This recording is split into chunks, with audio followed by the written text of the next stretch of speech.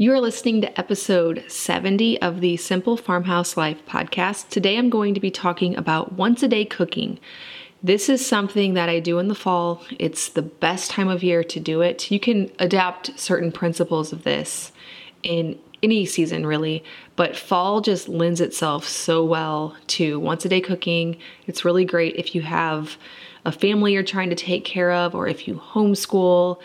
This is a way to get the cooking done for the day in the morning so that you don't have to worry about it for the rest of the day. And it's something that we love doing and do often all season long. This episode of the Simple Farmhouse Life podcast is sponsored by Berkey water filters. We have had our Berkey water filter sitting on our counter for about 10 years now. When we were on city water back in our last house, it gave me such peace of mind to know that the Berkey was filtering out all of the viruses and bacteria, the chlorine. The taste is just amazing. Even here in our new farmhouse, we are on well water. We still use the Berkey. We've gotten used to the pure taste of water that you get from a Berkey water filter that is nothing like any of the other filters I've tried. I chose the Berkey water filter because of how many things and toxins that it filters out, but also the filter cost. It was the most economical system per gallon that I could find on the market, and I've been a happy customer ever since. Berkey has partnered with me and given me a special discount just for Simple Farmhouse Life podcast listeners. You can find the bundle deals that they have put together just for you over at bit.ly/farmhouseberkey. That's bit.ly/Farmhouse Berkey, Berkey, all one word. So get in on the bundle deal while they're still in stock. My name is Lisa, mom of 6 and creator of the blog and YouTube channel Farmhouse on Boone. Join me as I share with you my love for creating a handmade home from scratch cooking and a little mom and entrepreneur life along the way. So if you listen to episode 8 of this podcast, one of my very first episodes way back in January of this year, I talked about how I meal plan, and it's called How I Meal Plan from Scratch Food the Easy Way, which essentially I talked in that episode about how I don't meal plan and I focus on seasonally available foods. I have some cooking skills in my arsenal and I basically just throw things together. This is my no stress way of doing cooking the healthy way because for me, meal planning always felt very confining and like something that stressed me out more than helped. And so that is back in episode 8. In today's episode, I am going to be talking along the same principles, the same type of cooking, but some of the things that you can make in the fall that actually work really well for all day.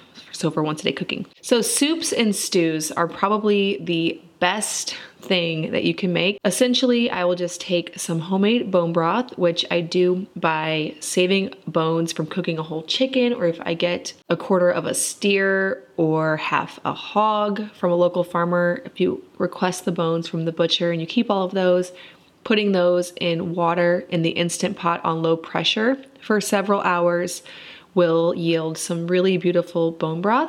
If you always have that in the fridge, you are really close to creating a delicious soup. When I do that, I will make double or triple and then just leave it on the back of the stove all day long so that we can pull from it if anybody is hungry during the day, for lunch, for dinner.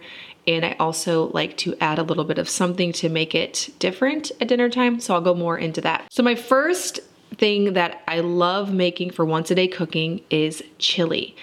To make chili, I will take either ground beef or ground venison, which we are just now running out of the deer that we got last November during deer season here in Missouri, or sausage or a combination of the two. So I'll do half ground venison and then half sausage. This really just helps to add a little bit of fat because venison is so lean that it just sometimes isn't as good for that reason. So I'll do 2 pounds of venison, 1 pound of sausage, add 2 or 3 diced onions, a whole bulb of garlic or more minced, and brown the meat with the garlic and onion. add salt, add pepper, and then I add that to either 3 or 4 cans of diced tomatoes, or if you have any saved from your garden, or you're still getting tomatoes if it hasn't frosted where you are, diced bell peppers, chili powder, salt, pepper to taste, and then a little bit of broth to dilute it down a little bit. And then I cook some black beans in my Instant Pot for about 30 minutes to 45 minutes on high pressure. Now, sometimes I will cook my black beans in broth just to add more broth, and sometimes just water if I don't have a ton. I combine all of that in my cast iron Dutch oven. Now, I love using my cast iron Dutch oven for once a day cooking because it holds the heat so well because it's so heavy that I can use the simmer function on my stove, which on my old 1949 caloric, this is just a tiny center flame, and with the way that the heavy cast iron traps the heat, it keeps it at a really nice simmer all day long. Now, occasionally I will turn it off because, you know, it could overcook, but I will leave that going with this big pot of chili all day. Now, if we want to stretch it to 3 meals, or if we've eaten so much at lunch and throughout the day that there's not quite enough for the dinner meal, my secret trick that I've been doing lately that is so good is I've been ordering in bulk from Jovial the Jovial einkorn pasta, the little spirals, and I'll cook up a whole box of that, add it to whatever chili is left, and then just add some shredded cheddar cheese. It is so good. That is probably the best way to eat chili. I actually would rather just skip the first part of the day where we're just eating chili and go straight to that. So you could also do that at a couple meals and make it stretch even further. Some things that we love to serve with chili are diced avocados with salt. Organic tortilla chips are really good. Sour cream, shredded cheese. Chili is my kids' favorite meal. They get so excited when they see that I've made chili. Pretty much any soup actually is a crowd pleaser for my kids. All right, another good option for once a day cooking is any kind of stew. Again, with this, add whatever vegetables are on sale, or if you came across some from a local farmer who, I don't know, sometimes we have people in our area who are giving us vegetables that are excess from their garden, or, you know, we have Luke's uncle let us come pick apples from his tree. So now a lot of our breakfasts are revolving around apples, things like that. So anytime we come into something like that from a sale or a farmer or something, I like to just stop eating everything else and just focus on eating that seasonal item. That's one thing I love about the flexibility of not meal planning. But for stew, some of my favorite things to put in it. First, it uses up a whole lot more broth than a potato soup, a pumpkin soup, or a chili. So it's really good if you have a lot of broth you're trying to get rid of. I will just add to some broth my stew meat, chopped carrots, green beans, diced onions, lots and lots and lots of garlic, celery, and just whatever herbs we have dried or fresh. And then just let that simmer until everything is soft and the meat is falling apart. I find that the longer the meat sits at that slow simmer, the more tender it becomes, which makes it a perfect option for grass-fed beef as well. Sometimes I'll add corn or peas, and then just enough salt and pepper to taste. And also some potatoes. I forgot about that, but potatoes are perfect in stew. Another variation of that same soup is cheeseburger soup. This is another favorite of my kids. I would say that they don't prefer the stew as much as this. We just do always have some stew meat in our beef package that we get.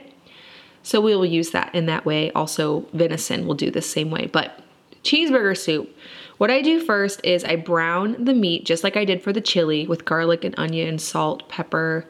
Sometimes I'll add a little cumin as well, maybe some dried herbs like oregano, basil, thyme, that kind of thing, like a Herbs de Provence mix or Herbs de, I was corrected recently on how to say this, now I don't remember. Or an Italian seasoning works really great. Then I set the beef aside because I don't like to cook ground beef in with the vegetables. I used to do that and it just does not give it a very good flavor. You like to salt it and add the aromatics while browning. Then I remove it from my Dutch oven, add the broth, chopped potatoes, carrots, sometimes celery, but with the cheeseburger soup, I do like to stick to more of just the potatoes, so it's like a burger and fries type of thing. I'll cook those in the broth, add a lot of salt until they are soft, and then I add the browned meat back to it and serve it with lots of shredded cheese individually in each bowl and sour cream. It is so good. And it's easier for the kids to eat because it's ground meat versus stew. That's a crowd pleaser. Again, really delicious with diced avocados with salt. I'm actually getting hungry. I think I need to make this right now for the rest of today.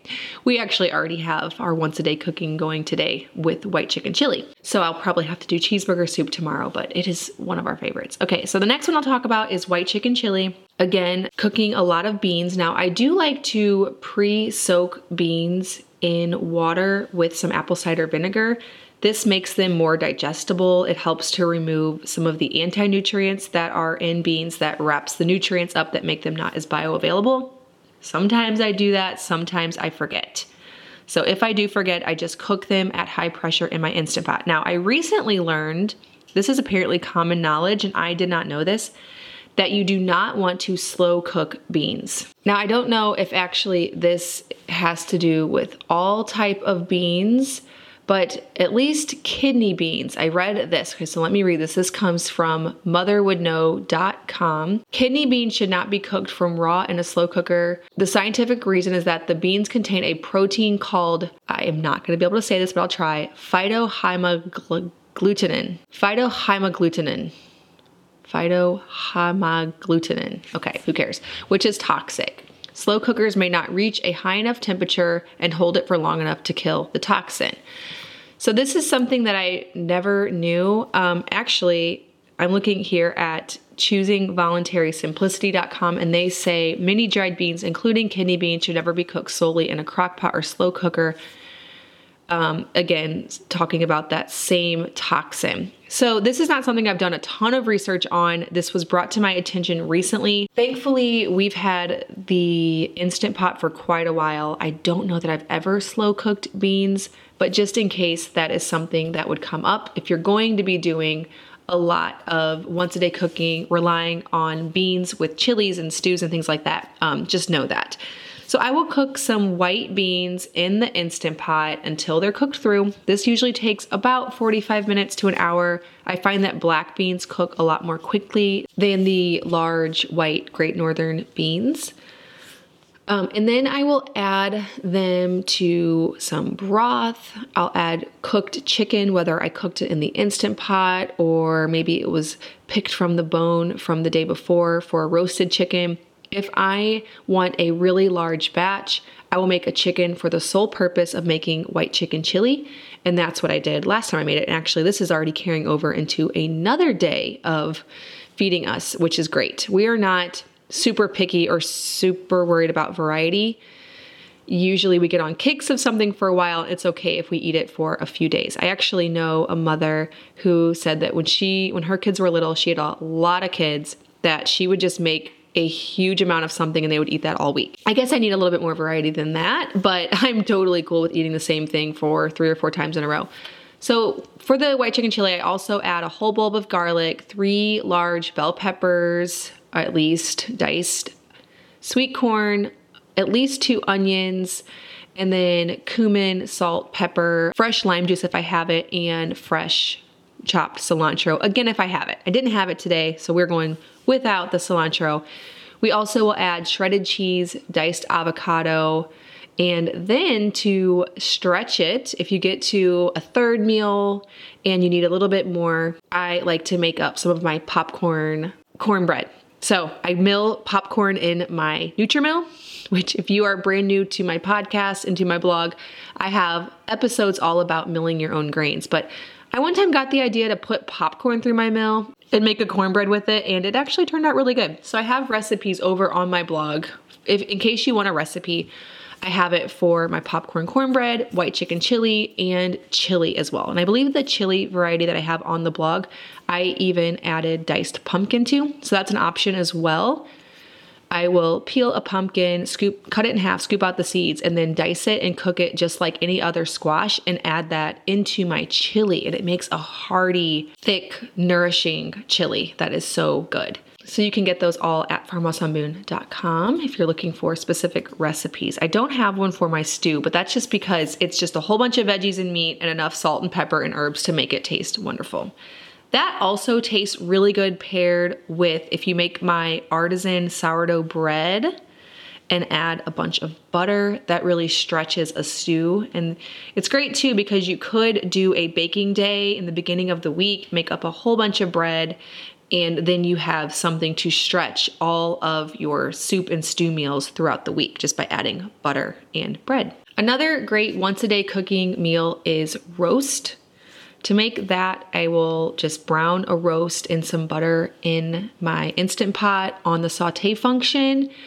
And then I add onions and carrots and garlic and a little bit of broth and cook it on high pressure for about 60 minutes. I like to serve that with garlic mashed potatoes. And then sometimes I'll even remove the roast and the veggies from the Instant Pot and thicken the drippings with some flour to make a gravy. So that's something that makes it taste even better.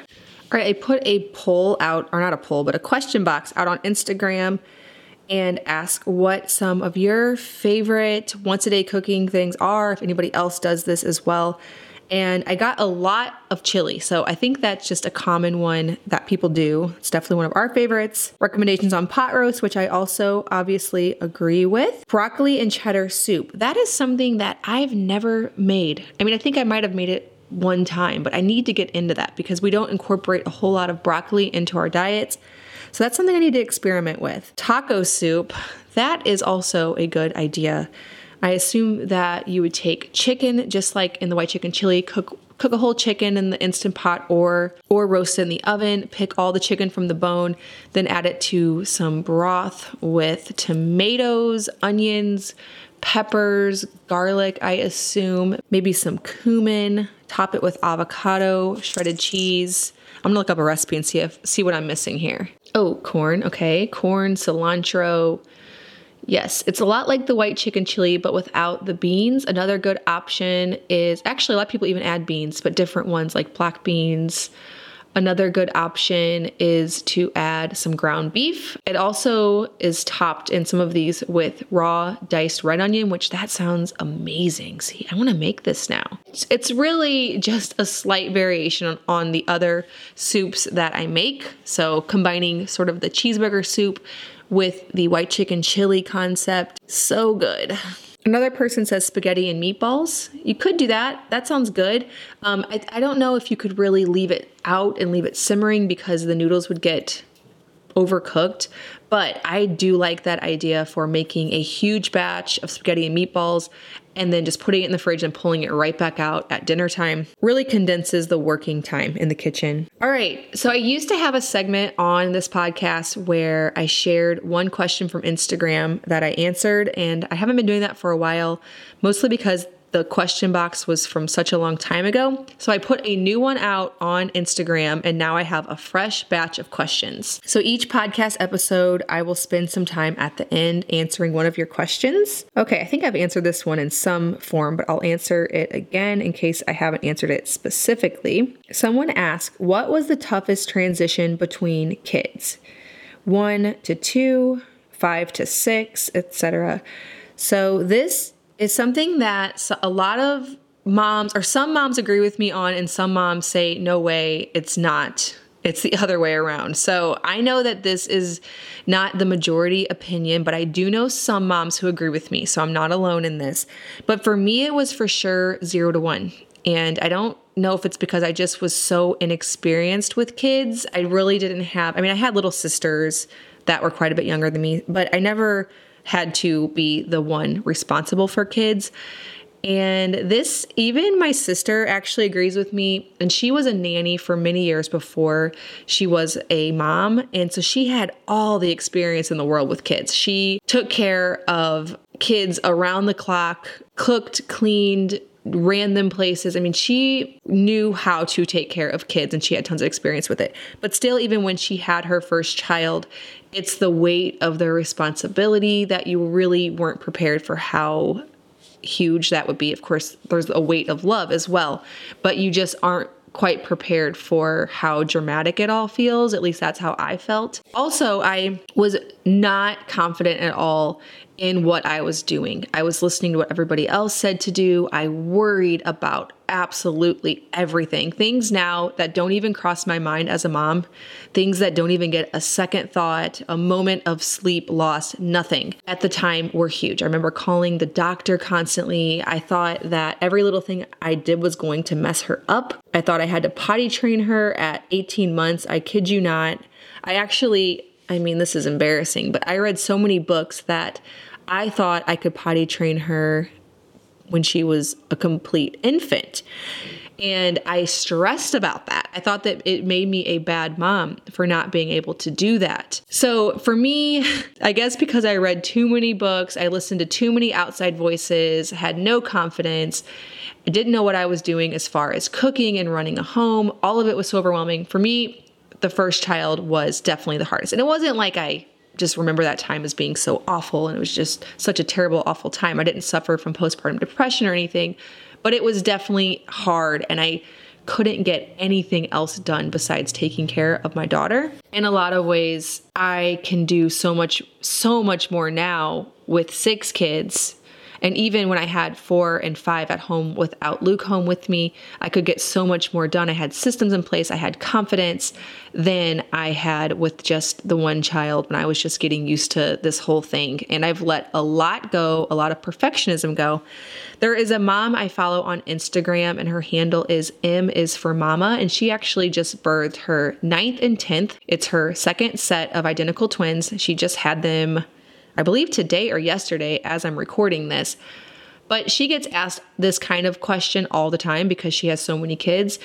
And she said her biggest thing is they never think about what's it going to be like to care for 10 kids or how are we going to do it? She said that she always just takes each day as it comes, each challenge as it comes, and she doesn't think about it beforehand. And I relate to that so much. I don't have 10 kids, of course, so I'm nothing near what she's doing, but I relate to that so much in so many ways. I feel like the hardest part of a lot of things that we do, whether it's something as simple as swapping the kids' clothes out for fall or cooking dinner or just anything, the building it up in our minds and the questioning of whether we're doing things right and thinking about how big of a job something's going to be is always a lot worse than the actual thing. It always sounds impossible, feels impossible, and like it's going to be a big thing. And then once you start doing it and once it's done, you realize it really wasn't. I don't know. I feel like it's like that with kids. Like she is eliminating the part where you overthink it and wonder if you can do it and how are we going to do it. Instead, just each day, it's like, okay, we've got this we have to do. Let's tackle that. And with that mental, like not thinking about it beforehand and how hard it's going to be, it actually makes the entire thing less hard. So in the whole which kid transition was the hardest thing. By the time I had my second, I was not worried about things. Like it was the same job. I had this newborn that needed to nurse all through the night, that needed to be changed, that cried when you put her down. It was the exact same job, but it felt easy. It really, truly did, because I embraced all of the things that for me make motherhood fun and enjoyable. I wore her around the clock in my Moby wrap. I put her with me in bed at night. And I noticed that as long as, she was fed and clothed, that really nothing else mattered. And it got a little bit easier each time with each kid because of that. Just not overthinking it. And with each kid, there was always something that I was overthinking. And by the time you get down to Daniel, our 6th, he's been going through a phase where he wakes up around 4:45 in the morning. And I remember with probably up to my 3rd, 4th child, that would have been this life-altering thing. Like, oh no, how am I going to fix this? He's waking up so early and I'm not getting enough sleep. And it was just this constant stress and worry.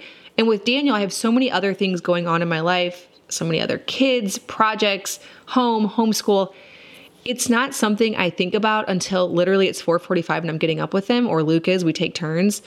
But it's not this thing. It's just something that as it happens, I deal with it. And just, I don't know if this is coming off, like if this is making sense, but the not building it up in my head and researching, how are we going to fix this? And all of these worries and concerns, it just turns into not a big problem. I remember doing that with my second, literally all of my kids went through a phase where they woke up extremely early. It felt like this huge problem. And now on the other side of it, having 5 kids who are over the age of almost 3. My 5th child is 2.5. I see that phase just ends and there's really nothing you can do. People give you all of the tips, like, darken the room, do the noisemaker, put them to bed earlier, put them to bed later, stretch the late nap out to this time. I can tell you as a mom, none of those work. They just grow out of it. And so it's just to say that all of these worries and concerns that you have as a first-time mom, or maybe even second or third, once they go away, you just find this freedom that makes it not that difficult. So for me, 0 to 1 for sure, and progressively easier each time. Now that's not to say it's not really hard having 6 kids, because it is. But a lot of those concerns that I had the first time around are gone, and it makes the job not as hard or not exponentially harder than having one child. Okay, hopefully that made sense. That was a really, really long answer, but I will stand by it. I've had so many moms tell me, no, it's 1 to 2 that makes it exponentially harder. 0 to 1's no problem. I disagree wholeheartedly, and I'm standing by it, but I know everyone's experience going into motherhood is completely different, so I understand why we would have different opinions on that.